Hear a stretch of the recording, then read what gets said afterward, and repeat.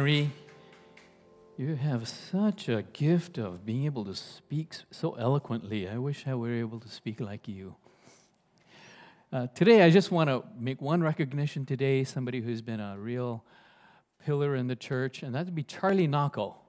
Charlie Nacco, you see him teaching Sunday school all the time, and I just want to say he gets no recognition except the class people love him. But I just want to say thank you for your devoted service, Charlie, all these years. Praise the Lord for you. Now, I'm not saying that because he's retiring. Okay, just to let you know, he's not retiring, right? Okay. The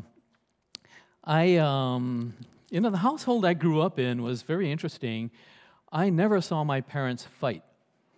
I just never saw. I saw other people fight in my household, but I never saw my mother and father fight. And I heard that they did have disagreements. My dad passed away, and I heard that they went behind closed doors and fought. There are other people who see their parents fight all the time. And when they see their parents fight, the question is, do we see their parents find a way to resolve this issue?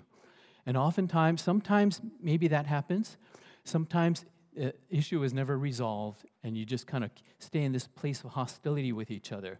Even if you resolve this issue, a lot of times kids do not see their parents resolving it. Or the parents don't go back to the kids and explain to them, this is how we resolved it.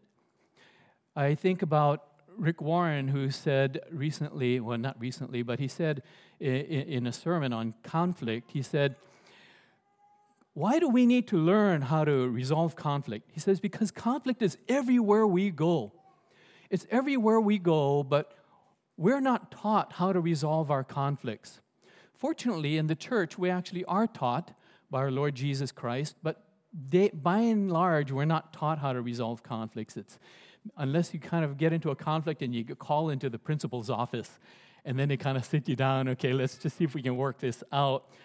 And then it becomes very stressful for everyone.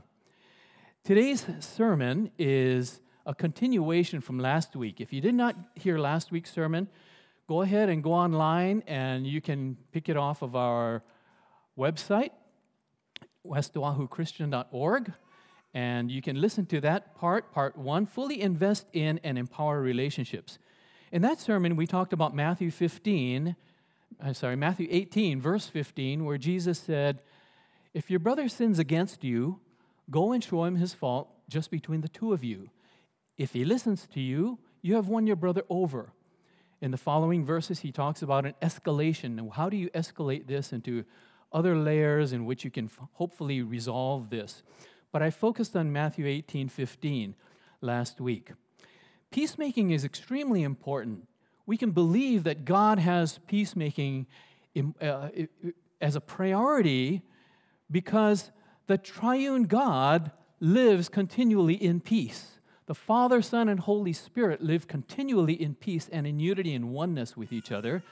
And so when mankind broke that covenant of unity and holiness by violating God's command to not eat of the tree of the knowledge of good and evil, it introduced this dynamic that is not right. It doesn't fit into God's natural harmony. And so God immediately moves in. We looked at this in the previous sermons. In order to make peace, in Genesis 3, God's grace begins moving in. Fast forward, we hear Jesus declaring that blessed are the peacemakers. The prophet said that Jesus himself is the Prince of Peace. And then he calls his followers to make peace. Matthew 5:23 says, if you're offering your gift at the altar, and there remember that your brother has something against you, leave your gift there in front of the altar. First, go and be reconciled to your brother, then come and offer your gift. Sadly, a lot of us choose to worship. Jesus is saying making peace with one another is more important than worshiping God. Sadly, many of us want to just put up with divisions in our relationships, and then we come and worship God. But Jesus values peace so much that he says, go and make peace. So why? This is because we have conflicts everywhere we go, and God is in the process of bringing us back to Him, like a Holy Spirit conveyor belt moving His church along the line toward peace, a place of peace in our relationships. Today, we're going to cover exemptions to Jesus' basic instructions. So last week, it was, if your brother sins against you, go and show him his fault, just between the two of you. If he listens to you, you have won your brother over. So here's what we're looking at here. That is the basic command, but are there exemptions to this? And here's I'm going to ask a couple of questions, and see where we go from there. Hopefully you'll be able to follow this with me, okay? So,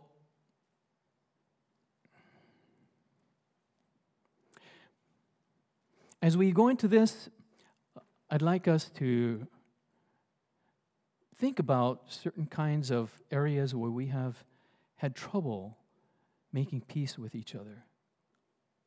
And let's bring that to the altar of God and ask Him to help us, because we are not called to do it alone, but in His power. Our Lord, we thank You that You desire for us to live in peace. In Your most solemn prayer, Lord Jesus, You've called us to be one with each other, just as You are one with the Father. And thereby, we can be one with You, God. So, Lord, help us in our weakness as we stumble along. Help us to not be overly judgmental of ourselves, but to realize that You want us to grow. In Jesus' name we pray. Amen.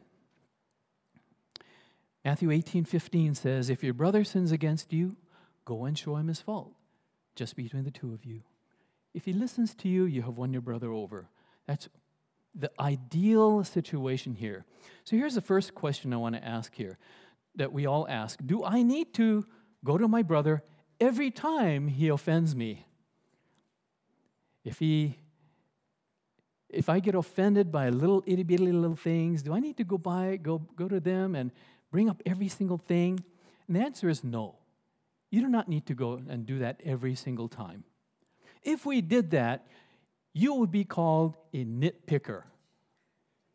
In case you don't know what a nitpicker is, if you ever had head lice infestation, which we have had at our household, then you got to go and then you got to cut your hair, and then you have to put on this solution, and then you have to comb your hair, and you look for nits. You know what a nit is? It's a louse egg that's attached to the hair.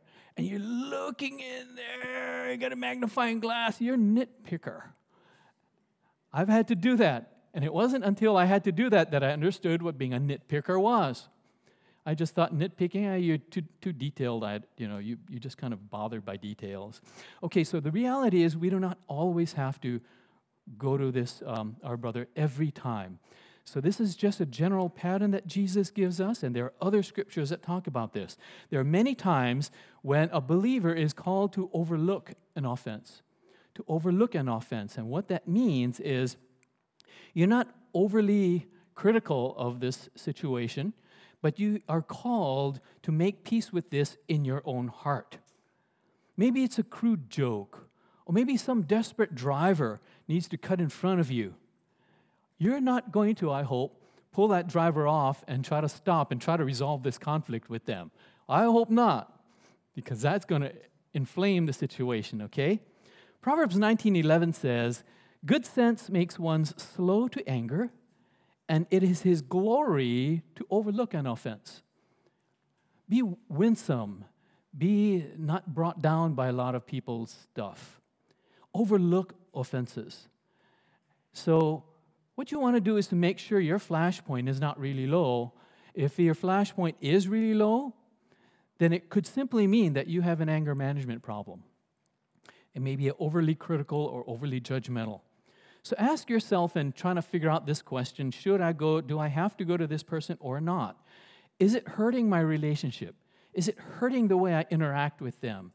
Did I do something to contribute to this conflict? What was my part in this?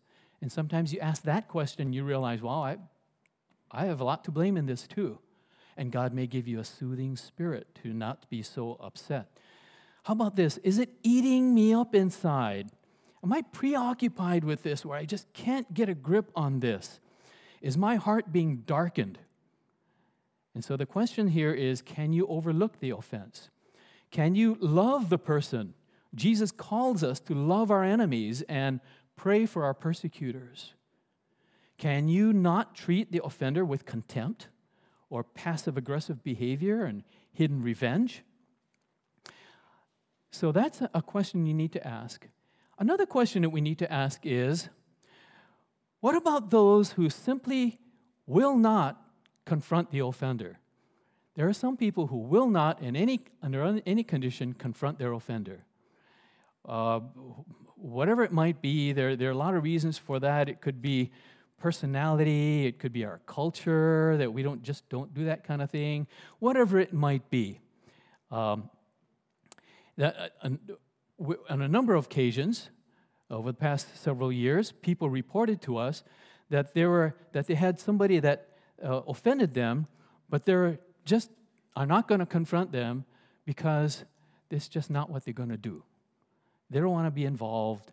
But unfortunately, when that happens, and if they have not resolved this in their heart themselves, it is a near impossible situation to resolve. And everywhere I've looked to how do you bring up a situation where somebody does not want to actually bring it up with an offender, there is no good answer for that. And so we're left stuck, as it were, with an open wound. So anytime you have a division, you have physically, if you ever had a cut before, if you never had a cut, you might not understand, but if you had a cut before, you have a little slice in your skin, the cells in your skin have a part in it. It's now divided. And the nerves in that cell, between the cells say, there's a cut here, we need some healing, but let's say the cut says, I don't want to be healed. Now, fortunately, your body doesn't say that. Everything in your body says, let's be healed. But we as believers sometimes come across and we say, I don't want to be healed with that person.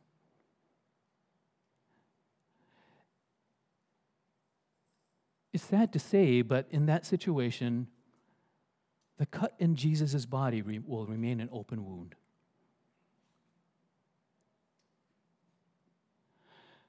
So there are times when you might not be able to resolve the situation. There are a whole spectrum of situations that we're not going to be talking about here. And if you want to talk about that, go take a university counseling class or a Christian counseling class, and you can hear all the varieties of things. That's not what I'm here today. I'm here to simply speak about the basics of our hearts moving toward and pursuing other people in our congregation so that we can put divisions behind us. So that's the first question. That first question is, do I have to always go to that person? And the answer is no. If you can work it out in your own heart, you can, praise God, you can do that. Second question is, must I always talk to the offender first? Only talk to the offender first. And the answer to that is also no. You don't always have to go to the offender first. You can call on wise and godly people to help you to make peace. Proverbs 20, verse 5 says, the purposes of a person's heart are deep waters, and a man of understanding draws them out. There's a lot of depth in your friend's heart. And it takes wisdom to be able to sit with that person and draw out what is in their heart. God has, through the ages, used other people to help resolve people's situations. Philippians chapter 4, verses 1 and 2, Paul notes that there's a conflict between Euodia and Syntyche. And Paul says to the saints in Philippi, Go ahead and help these two. Help these two resolve their conflict. The Abigail, David was crossed by and offended by a guy. His name was Nabal. He was tending Nabal's fields, and he just wanted to ask Nabal if he can get a little bit of refreshment and supplies. Abigail and Nabal answered him very rudely, and David was very offended by that. Abigail moved in and brought peace. It's a wonderful passage of Scripture you should take a look at. So, the person who moves in between two parties, we would call a peacemaker. Of course, we all are peacemakers. I want to reiterate that every single one of us are responsible to make peace, whether we have somebody offended us or whether we offended somebody else. Individually, we are responsible. But let's say two parties are not coming together. Maybe they don't even know that there is a conflict going on. And a third-party peacemaker can help. Now, this peacemaker needs to know what to do with your conflict. We need peacemakers in our lives. A peacemaker is incredibly important to bring peace. It could be a counselor. It could be a spiritual director. Maybe a spiritual, mature friend to bring you before the Lord. You know, lots of people come to me with their complaint. And of course, when one person comes to me with their complaint, it's always one-sided. Every time. And I know better than to believe their story, their story as just their story. I know, and you need to know, that there are always two sides of every story. And if you're hearing only one side and you're the peacemaker, you cannot buy their story. And if people want me to be a sympathizer with their cause, then I'm not that guy. I know better. I'm not going to be jumping on joining their side. Now, I'm going to support them. I'm going to support them in walking before the Lord to make sure that this whole thing is brought into the light. But I'm not going to join their side. The only side I will join is Jesus' side. And I won't know what that is until we move further down into the process. So if you need to confront several people, you might need personal support. Let's say the person that you're kind of you're not sure how to handle this, and you're not the kind of person who wants to confront people, but you don't want the wound to remain open either. That's where a peacemaker can be very helpful. You want to look for somebody who is wise. You want to look for somebody who is going to be able to see beneath the surface. And if somebody asks you, if you're going to be sharing with somebody with a third party about this, you need to ask, does this person I'm sharing with help me resolve the situation God's way? Or does it inflame the issue and spread it even more? Does my sharing move toward peace? That's the bottom line question. If you're listening to someone sharing, are you helping them resolve this issue God's way? Does my listening move this division toward peace?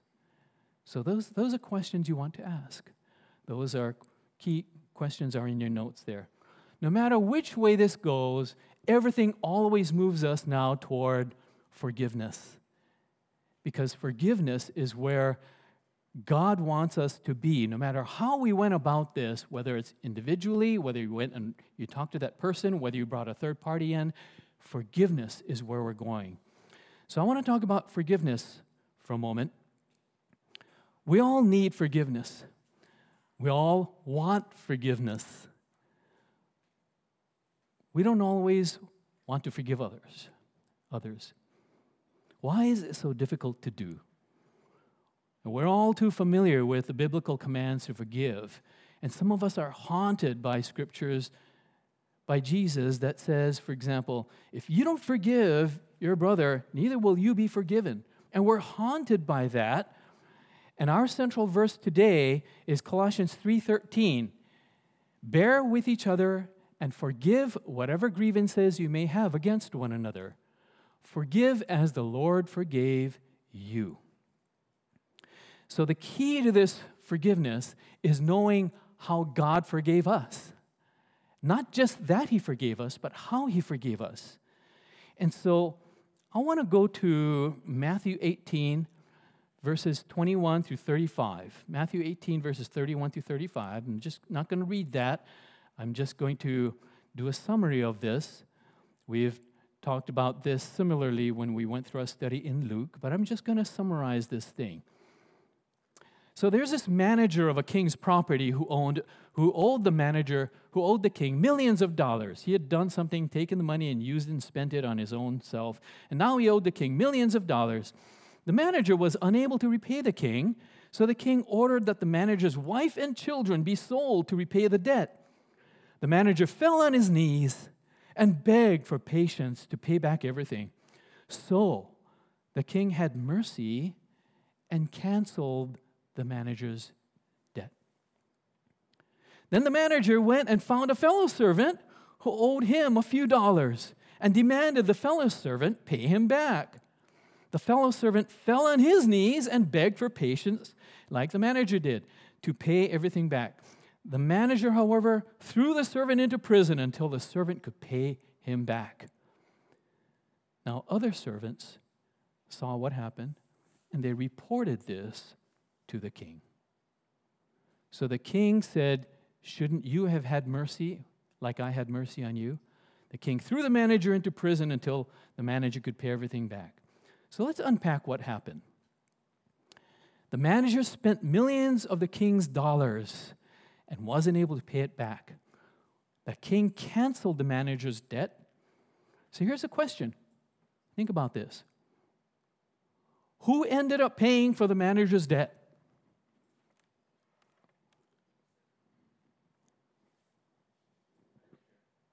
Who paid for the manager's debt? I'll give you a hint. It's not the manager. The manager didn't pay, right? He didn't pay it back. The king. The forgiver ended up paying the debt of the offender. Critical concept here. Forgiveness, as Jesus describes it, is paying the spiritual and emotional debt of the offender. Unforgiveness is making the offender pay for the spiritual and emotional debt. Did you get that? It's written in your thing, so if you didn't, you can just read it. Forgiveness is an unearned and undeserved gift that's paid for by the one who was offended. In this parable, Jesus wants us to understand how God's forgiveness works. Then He calls us to forgive in that way. Ken Sande, I'm going to read this right out of here. You can follow me if you want, if you can read 10-point font. So when there is a forgiveness transaction that you want to make, Ken Sande says you have a choice to make. You can either take payments on the debt or make payments. You can take or extract payments of a debt from others' sins in many ways. By withholding forgiveness, by dwelling on the wrong, by being cold and aloof, by giving up on the relationship, by inflicting emotional pain, by gossiping, by lashing back, or by seeking revenge against the one who hurt you. These actions may provide a perverse pleasure for the moment, but they exact a high price from you in the long run. As someone has said, unforgiveness is the poison we drink, hoping others will die. Your other choice, this is a choice we want to make, is to make payments on the debt and thereby release others from penalties they deserve to pay. Sometimes God will enable you to do this in one easy payment. You decide to forgive, and by God's grace, the debt is quickly and fully canceled in your heart and mind. Hallelujah. But when there has been a deep wrong, the debt it creates is not always paid at once. You may need to bear certain effects of the other person's sin over a long period of time. This may involve fighting against painful memories, speaking gracious words when you really want to say something hurtful, working to tear down walls, and be vulnerable when you still feel little trust, or even enduring the consequences of a material or physical injury that the other person is unable or unwilling to repair. Forgiveness is extremely costly, but if you believe in Jesus, you have more than enough to make these payments. By going to the cross, he has already paid off the ultimate debt for your sin and established an account of abundant grace in your name. This is from the book, The Peacemaker. As the band comes up, I'd like to